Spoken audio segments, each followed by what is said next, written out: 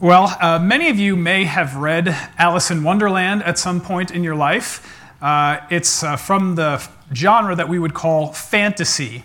And the book begins with Alice kind of sitting on a riverbank, lazily wasting a day away, when a white talking rabbit dressed in clothes goes scampering by her. And so she wakes up and she follows this rabbit, and the rabbit dives into the rabbit hole, and Alice follows her down into the rabbit hole. And when she gets down there, all kinds of strange and unpredictable things happen to her. And she met incredible characters like the Cheshire Cat and the Mad Hatter. And towards the end of the book, she was convicted by the Queen of Hearts for stealing tarts. And for that crime, she was sentenced to death. The Queen said, "Off with her head." You may remember that famous line. And so, happily for Alice, before the Queen could execute judgment, she was wakened by her sister.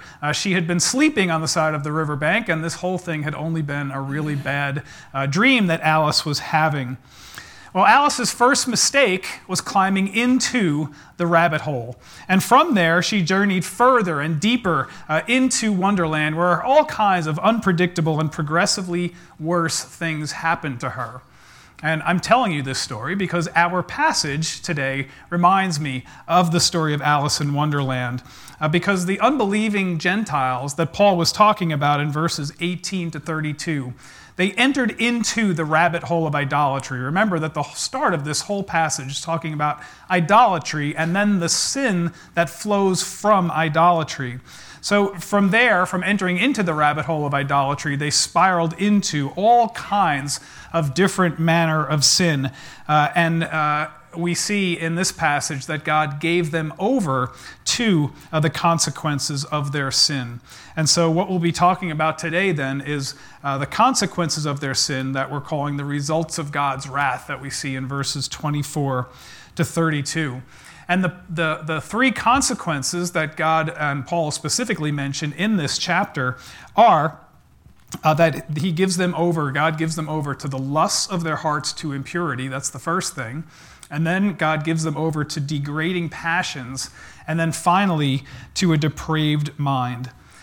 Now, we will be talking about homosexuality today because this is what Paul used as an illustration to talk about what idolatry leads to.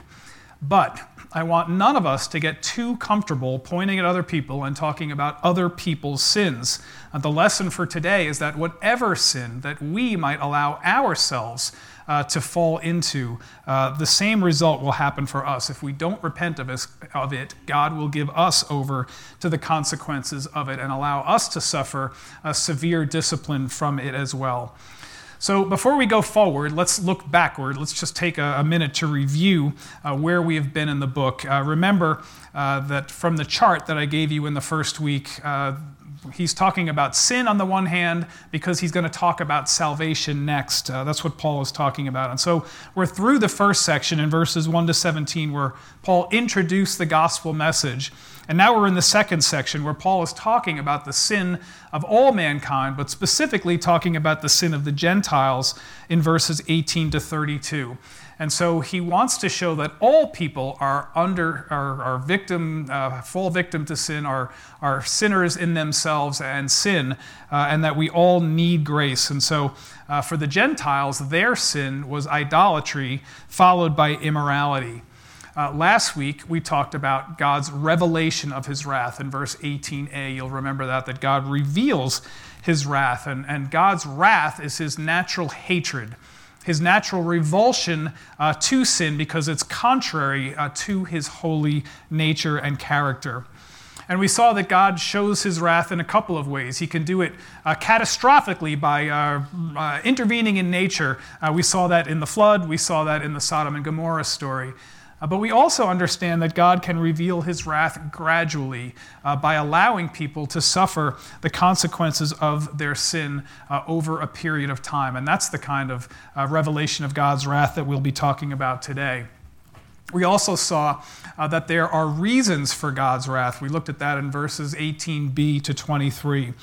God poured out his wrath on the Gentiles who suppressed the truth about what could be known of God in nature and those who didn't worship him or give him thanks. And instead, they exchanged the glory of the incorruptible God for an image in the form of man and birds and four-legged animals and crawling creatures.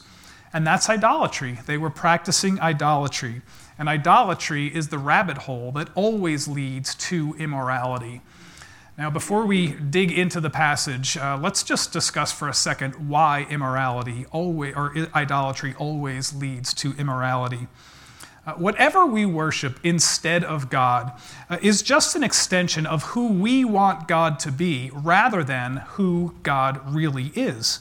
We remove God from his throne and we replace something that we have created and we put that, the thing that we have created by our own imagination, we put that on God's throne. And that God reflects our own desires and our own passions and our own sense of morality. And so the God that we have created serves us rather than us serving God. And this God that we have created will never judge us, since it's just an extension of us. It's going to approve everything that we do. And so when we think about what idolatry is, it's simply replacing God with ourselves and our own wicked desires. And God pours out his wrath on this idolatry because he will not share his throne with us. And whenever we try to usurp God's throne and try to put ourselves in his place, there will be judgment. And he judges immorality against habitually unrepentant sinners by leaving them to the consequences of their sin, by handing them over, in fact, to the consequences of their sin. So we've seen then the revelation of God's wrath, we've seen the reason for God's wrath, and this week we're going to look at the results of God's wrath in verses 24 to 32. So the first result of God's wrath is that God gave them over to impurity, verses 24 and 25. Therefore, God gave them over in the lusts of their hearts to impurity, so that their bodies would be dishonored among them. For they exchanged the truth of God for a lie and worshipped and served the creature rather than the Creator, who is blessed forever. Amen.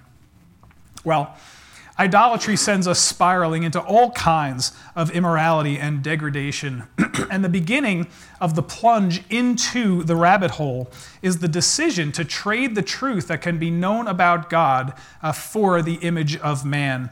And first, we see in verse 23 that they traded the glory of God. Verse 23 says that they exchanged the glory of the incorruptible God for an image of corruptible man. And then the second thing they traded was the truth. So the glory and the truth both have been traded, and we see that in verse 25. They exchanged the truth of God for a lie. When you look at the Greek actually has the definite article in front of the word lie, so it's actually ought to be translated, they traded the truth of God for the lie. And so the truth about God is what can be known about him through nature, that he has revealed to himself in mankind. And we all know to mankind. So we all know from looking at nature that he exists and that there are certain things that we can know about him. And the specific lie that Paul was referencing here was the lie of idolatry. It's people's rejection of God in favor of idols that they have created for themselves and serve. And the first result of this tragic decision is what we see in verse 24, that God gave them over in the lusts of their hearts to impurity so that their bodies would be dishonored among them. I want you to see here that God did not give them the lusts of their hearts, right? The lusts of their hearts were already there. God gave them over to the lusts of their heart that already existed within them to impurity. This word for gave them over is the Greek word paradidomai, and it means to hand something over to somebody else, to deliver something. And this word is used many, many times in the Bible, but specifically it's used in the context of giving somebody over to their sin or to results that God has in mind for them many times in the Bible. And so what we see here is that this is the first time of 3 times in this passage that this word giving over, God giving them over, is used here. And each time, God is giving them over to increased and more intensified judgment for their sin. And I want us to see that this giving over that God does is not passive. It's not something that God just allows to happen. He doesn't just take his hands off the wheel. This is something that God does actively and intentionally to bring about judgment to people who intentionally continue sinning. And this is important because even though God hands sinners over to the consequences of their sin, God is still sovereign. God is still in control. God still dictates what the punishment will be and what the judgment will be for their particular sin. So I want us to look at a couple of other uses of this word in the Bible. So we'll get the sense, we'll really understand how active God is in this giving over and handing over to the consequence of sin. First way that he does it is that in the Old Testament, sometimes God would hand Israel's enemies over to her for judgment. Deuteronomy chapter 7. But the Lord your God will deliver them before you, that's paradidomai, and will throw them into great confusion until they are destroyed. He will paradidomai, he'll deliver their kings into your hands. So we see God's activity in this, in determining the outcome he wants. At other times, God reverses the situation. He delivers Israel into her enemies' hands. So we see it here in Leviticus chapter 26. I will send pestilence among you, so that you shall be delivered, paradidomai, into enemy hands. So God was not passive in Israel's wars, right? God actively determined outcomes. He was actively involved and produced the outcome that he wanted. If he simply took his hands off and allowed things to unfold as they might without his intervention, then we don't know, and God wouldn't know, what the outcome would be. Either side might win the war, right? But God wanted a particular outcome. He ordained a particular outcome, and he actively caused it to happen in the mystery of his sovereignty through human instruments. And that's how God's sovereignty in judgment works. And God does the same thing when he's judging sin. God doesn't just move out of the way and allow people to suffer the consequences of their sin. He actively is involved in the consequences of their sin because he's sovereign over the consequences of the sin, and he chooses the punishment that we will suffer. So God removes people's restraint so that they will continue down into the rabbit hole of the sin that they are engaged in. And he sovereignly causes them to suffer the consequences that he ordains and that he desires. And so when we put other things in his place habitually and remove him from the throne and put idols in his place, we are subject to this kind of judgment. We don't know what his purposes are in the judgment. When he's judging unbelievers, we don't know if he's doing it to simply and strictly punish, or if he's using that punishment to draw people to himself, or some combination of both. God is sovereign in these things, and that will take us into the doctrine of election, which we'll have plenty of time to talk about in Romans, so don't feel cheated today. We will get back to it. But what we're talking about today is that only God knows whose are his, and he metes out judgment as he deems appropriate. And people will receive that judgment when they give themselves over to habitual sin. Well, let's talk about what he gave them over to. In verses 24 and 25, it says that he gave them over in the lusts of their hearts to impurity, so that their bodies would be dishonored among them. And we see here that lust begins in the heart, and it leads to sin. And that's why Jesus said in the Sermon on the Mount that if anybody lusts after a woman in his own heart, he's already committed adultery with her. And so Jesus wanted us to have pure hearts. Impurity is a general word. It means to decay, like a body would decay in the grave. But Paul was talking here about sexual impurity, and he makes that clear in these next couple of verses. Their sexual impurity takes them deeper into the rabbit hole, leading first to impurity and then next to degrading passions, which he talks about in terms of homosexuality in verses 26 and 27. For this reason, God gave them over to degrading passions, for their women exchanged the natural function for that which is unnatural. And in the same way, also, the men abandoned the natural function of the woman and burned in their desire toward one another, men with men committing indecent acts and receiving in their own persons the due penalty of their error. Well, these are some of the strongest verses in the Bible against the practice of homosexuality. The "for this reason" at the beginning of the verse indicates the cause of God's judgment. Because they exchanged the truth of God for a lie, because they worshiped and served the creature rather than the Creator, for this reason God gave them over to degrading passions. In verse 24, when we were talking about lust, the word that Paul used there was this word epithumia, which means a craving or an evil desire.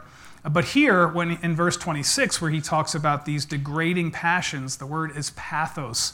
And what that means is a constant condition of burning passion that overwhelms a person and controls that person so that he can't do anything else but be enslaved to this passion.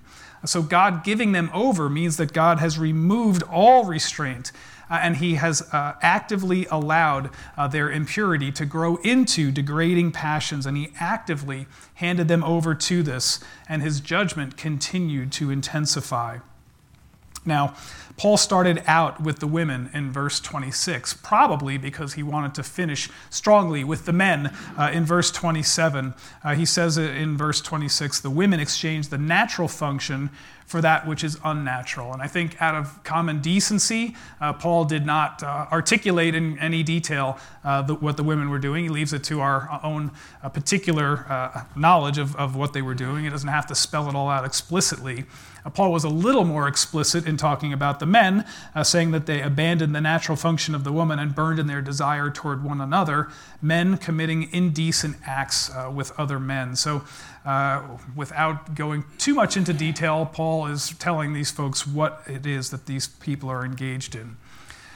Now, let us just remember that he's not railing against his readership, right? His Roman audience are Christians, and they're not practicing this behavior, but he's making a strong statement against the practices of these unbelieving Gentiles and talking about the reasons why their idolatry led to immorality, and specifically detailing their immorality.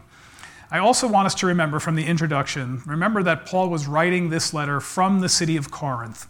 And if there was any city in the whole ancient world that could rival Rome in terms of debauchery and immorality, it was Corinth. So the things that Paul is writing about here, he sees all around him. All of this stuff is happening right in front of his face. And he's writing to an audience that is seeing the very same things all around them as well. So they are kindred spirits in that they're both understanding this sin of the Gentiles that is before them every day. Now, homosexual activity was just as prevalent in Paul's day as it is today. And it's not just in society and culture, but it's also true even in the church today. When I was an intern at Stonebriar Community Church back in 2014, one of the things that we did that was a fun thing that they did for us was they would pile all the interns and a couple of pastors in the van, and we would take a ride around Texas. They called it the 1,000-mile journey, and we drove around 1,000 miles going to see various churches, learning how other churches do church, and just gaining experience as interns for what we might encounter when we were out leading churches of our own. And so one of the churches that we visited was a United Methodist church out in the hill country somewhere, and we met and were, kind of interviewed a pastor of that church. Now remember, this is 2014. And one of the things that was heavy on his mind was this issue about homosexuality. He said, we really have a problem in our denomination here because this issue of homosexuality is tearing our church apart. What do we do? Do we allow them into church membership? Do we allow them to be ordained into the clergy? How do we handle this particular issue? And then he said something that I'll never forget. He said, what we really need is for some young, smart guy to come and tell us how to handle this issue.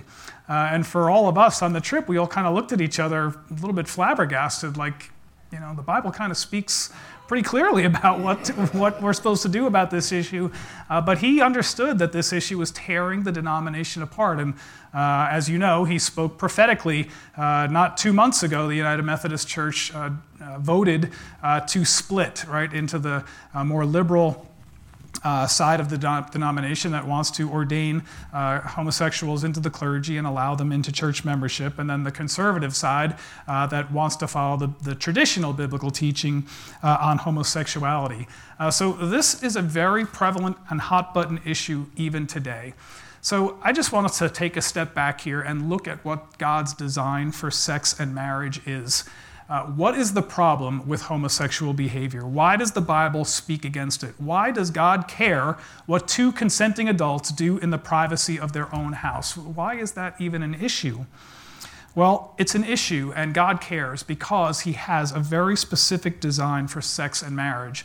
And anything outside of his design and plan for marriage is against his natural order.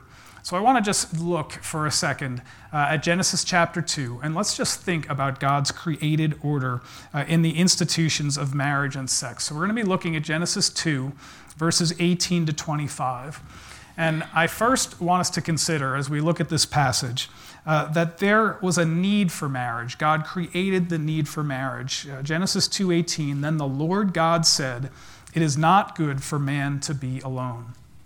You remember, of course, in creation that man was the crowning achievement of God's creation. All of the creatures that God made, he made before man, and yet none of them was suitable to Adam for love, for companionship, for help, and to perpetuate the human race. So, because there was a need for marriage, God designed marriage. Verse 2:18 again, the second half, "I will make a helper suitable for him." God did not make another man to fulfill the need that Adam had. He made Eve because only a woman had the capacity and the ability to fulfill Adam's need biologically, physically, and spiritually. God's plan for the perpetuation of the human race and for his design for the plan for his family, for the family to be the building block of society, all comes from God's design for marriage. So he designed marriage, but he had to provide for marriage because as of yet, Eve did not exist. So the Lord God caused a deep sleep to fall upon the man, and he slept. And then he took one of his ribs and closed up the flesh at that place. And the Lord God fashioned into a woman the rib which he had taken from the man, and brought her to the man. And the man said, "This is now bone of my bones and flesh of my flesh. She shall be called woman, because she was taken out of man." So we see that marriage was God's idea. He provided for it. It was his plan to put man and woman together. And he could have formed Eve from the dust of the earth, like he formed Adam from the dust of the earth. But the way he did it emphasizes the oneness, the bond that exists between the man and the woman in the marriage covenant. God made them from the same flesh. And when Adam woke up, he recognized that Eve was exactly what he needed, and he loved her. So he provided for marriage. And then finally, we see God's order for marriage in verses 24 and 25. "For this reason, a man shall leave his father and mother and be joined to his wife, and they shall become one flesh. And the man and his wife were both naked and were not ashamed." So God's order for marriage is that the man leaves his parents' home and be joined to his wife and start a new home. And the bond that is created is both physical, it's spiritual, it's mental, and it's functional. All these things are created in this marriage bond. So men and women are not free to be promiscuous. They are joined together. The word for joined, if you have some of the older versions like the King James, would say you leave and you cleave, right? The word for cleave, that word actually means to be glued together. So this is a little softer when we say be joined together. Be cleaved, to be glued together, is a lot stronger. It means that what Jesus said is true. What God has joined together, let no man separate. So that is God's plan for sex and marriage. So why does homosexual behavior violate God's plan for marriage? Well, it's against his plan, first of all, because it violates the natural order that God has designed, because it fulfills none of God's plans for sex and marriage. Remember that God destroyed Sodom and Gomorrah because of their homosexual activity, their desire for one another. And people do argue that God destroyed Sodom and Gomorrah not because of homosexuality, but because they were planning to rape the men. And that's partially true, but remember also that Lot offered his daughters to these men who wanted to have sex, and those men refused his daughters. They wanted to have sex with the men. And so probably a combination of rape and homosexuality, but certainly homosexuality is part of the problem there. And if we're confused about that, well, Leviticus 18 makes it crystal clear what God's position on marriage is. He says, "You shall not lie with a male as one lies with a female.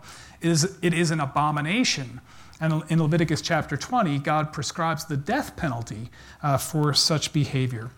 So why does God care about homosexuality? God cares about it because it's against his natural order. God created them male and female. But God also is against it because of the harm it does. Now, obviously, the reproductive purposes of sex cannot be fulfilled through homosexual activity, but that's only part of it. I reviewed a lot of studies and statistics before in preparation for today, and I just found what you already know, and that is so many studies show that homosexuals, especially male homosexuals, on average, by surveys that they've taken, have admitted to having hundreds, most times in excess of 500 sexual partners. So that's against God's leave and cleave, right? Joined together, man and woman for life. The Center for Disease Control says that homosexuals, particularly males, are much more likely to be depressed and suicidal over time. The statistics are off the chart in terms of suicide and depression rates for homosexual males as opposed to heterosexuals. And also, they are much more likely to pass along sexually transmitted diseases because of their promiscuity. So those are just three things. The list could go on, and I don't want to beat it to death. But God is against it because it's against his natural order and because he loves us and he knows the harm that this causes. Now, those who argue against what these verses mean in Romans often say that we evangelicals are misinterpreting the verses here in Romans. They say that when Paul wrote that homosexuality is against nature, he meant against our own personal nature. And so, in other words, for homosexuals, their relationships cannot be unnatural because they're perfectly natural to them. So it's only wrong for a heterosexual to practice homosexuality because then they're acting against their own personal nature. And the problem with that, of course, is that that's not what Paul's talking about. Paul is talking about God's created order, God's natural way that things go. He's referring to God, to nature the way God made it, not our own personal inclinations or orientation. The other argument that people who say that we are misinterpreting this passage say is that Paul was only condemning homosexuality when one person is in a dominant relationship to another person, like, for example, when you would have a prostitution relationship, a relationship with a child, a relationship like a master-slave relationship, rather than two consenting adults acting together. And the problem with that argument is that that's not what Paul says. That is not mentioned there or anywhere else in the whole Bible. But people will always look for a way around God's truth when it suits them. Paul and God consistently condemn such behavior because it's against God's natural order and because of the harm that it does. So what we see at the end of verse 27 is that God gives them over in their persons to the due penalty of their error. Now, I want to just go back and remember the context that Paul is speaking into again so that we don't lose the forest for the trees. Paul was referring to these unbelieving Gentiles who rejected God and who had established idols in God's place. And they exchanged the glory of God and they exchanged his truth for the lie. Now, homosexuality is idolatry because it removes God and his created order from the throne and establishes self and our sinful desires in his place. And that's idolatry, no matter what it is that we put on God's throne. When we take God off and we put ourselves or our desires on the throne, it's idolatry. And as with any form of idolatry, God will allow them to receive the due penalty of their error. In other words, he hands them over to the consequences of their sin.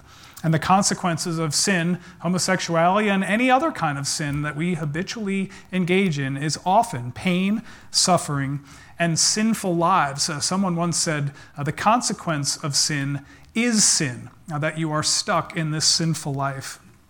Well, for whatever reason, Paul chose to single out homosexuality that results from idolatry for special mention here. And I'm talking about it at length today because it's so prevalent in contemporary society, first of all. And second, because I told you when we first started that I wasn't going to dodge any issue that we come across in Romans. And so this is a difficult one, but it's here, and so we have to talk about it. And so that's what we're going to do. But let's also be quick to say, when we're talking about homosexuality, let's just say that God does not condemn the person.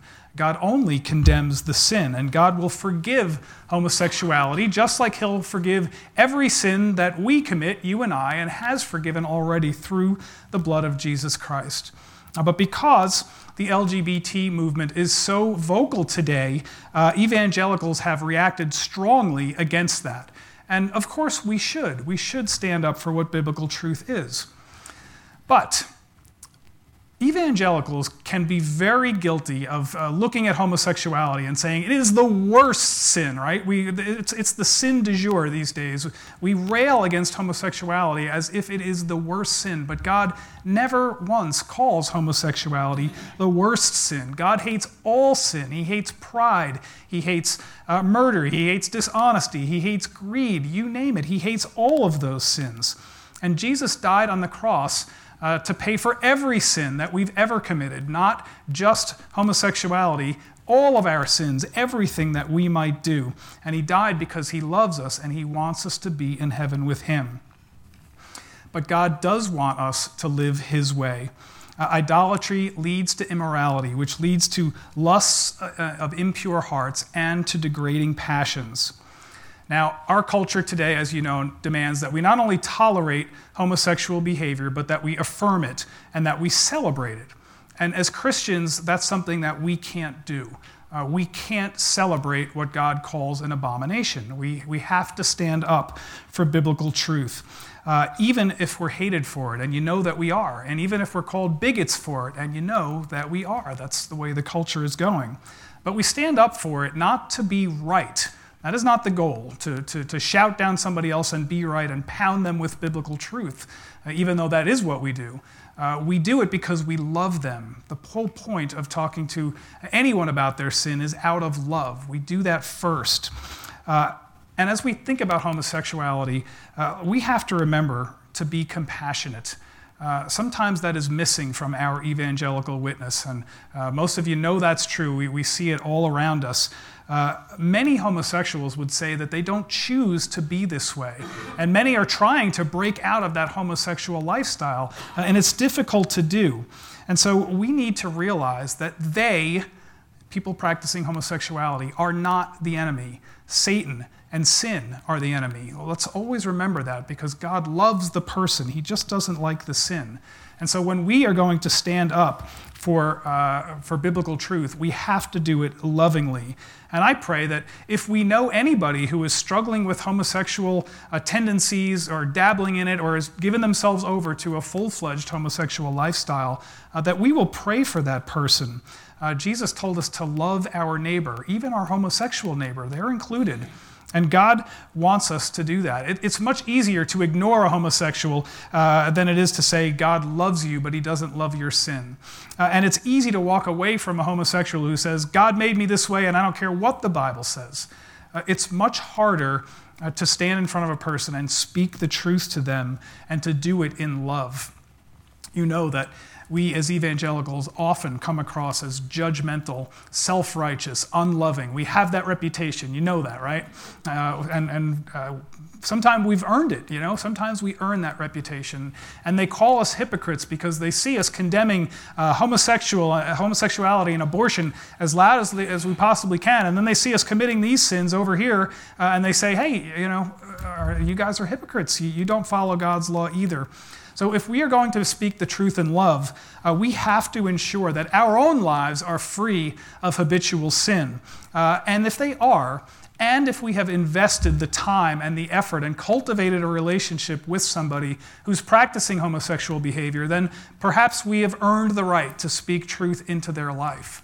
And if we have, let's remember the in love part. let's remember to speak the truth in love. That means we tell God's truth while at the same time loving that person just like Jesus loved that person, with compassion, with empathy, not by carrying a hateful sign at a rally or posting some offensive remark on social media or telling them to their face, you're going to hell. That's not loving. That's not how God wants us to witness to people. Jesus died for their sin, just like he died for ours. They're not worse than us. Their sins are just different than our sins. And so we should pray that in God's mercy, that his handing them over to their sin causes them to seek the Lord and be saved. That is what we ought to be praying for. So God gives them over to the impurity of their hearts. He gives them over to degrading passions. And finally, he gives them over to a depraved mind, verses 28 to 32. And just as they did not see fit to acknowledge God any longer, God gave them over to a depraved mind, to do those things which are not proper, being filled with all unrighteousness, wickedness, greed, evil, full of envy, murder, strife, deceit, malice. They are gossips, slanderers, haters of God, insolent, arrogant, boastful, inventors of evil, disobedient to parents, without understanding, untrustworthy, unloving, unmerciful. And although they know the ordinance of God, that those who practice such things are worthy of death, they not only do the same, but they give hearty approval to those who practice them. Now, I don't struggle with same-sex attraction, so I don't understand it. But I recognize myself in this laundry list of sins. Do you? If we're being honest with ourselves, I recognize myself here, and I'm sure you recognize yourselves too. And so again, our sins are not better than the sin of homosexual behavior. They're just different. This list is extensive, and it's very convicting. People, even Christians, can make idols out of things. We can make an idol out of work and money, and we can work 24/7 to accumulate more and more money, but our families fall victim because we are not serving the role that God has for us as husband or wife and parent to our children. God wants us to have proper balance. We can make an idol out of sex. We want to have it, and then we want to have more and more of it, but then we need it to be more interesting, so we find other people to have it with, and we get trapped in this world of pornography. These things can happen. Sex addiction, pornography, adultery, all these things are things that can cause us to lose our families and our wives. People can make idols out of pleasure, any kind of pleasure, drug addiction, alcohol addiction, food, golf, social media. Any of these things can be something that takes over our lives and costs us our family or lead to other kinds of problems.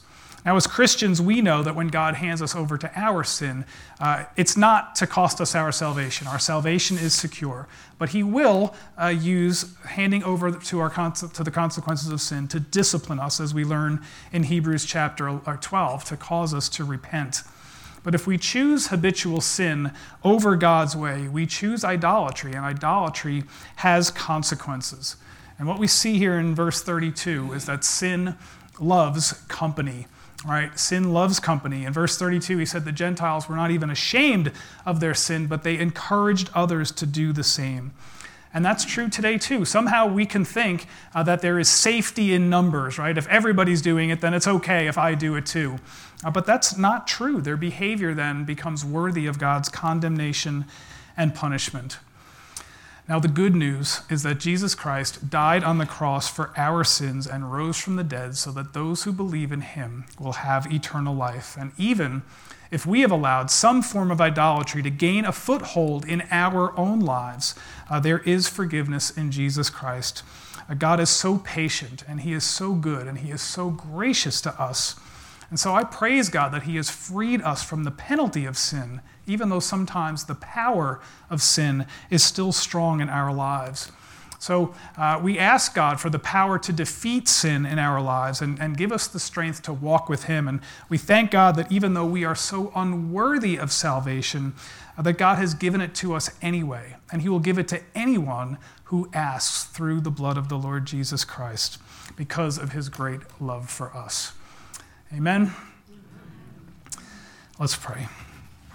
Lord God, It's a difficult message. It's a difficult topic. We want to speak your truth, and yet we want to love your people, and we want to love the world, Lord, and we don't want to come across as judgmental and hypocritical, Lord. We pray that you will help us with this. Lord, we ask you that you would remove anything from this message that is not of value and just blow it away like chaff, Lord. And what is of value, we pray that the Holy Spirit would work it in our hearts. Lord, help us to love your people like you love them, and help us to build bridges to people rather than building walls that separates us from them. Lord, we just ask for your grace and mercy in this message, and as we try to understand your word, may the Holy Spirit work in our hearts to help us apply it to our lives and think about what we can do in light of what we've heard. We thank you and we praise you for Jesus Christ and his cross, and it's in his name we pray. Amen.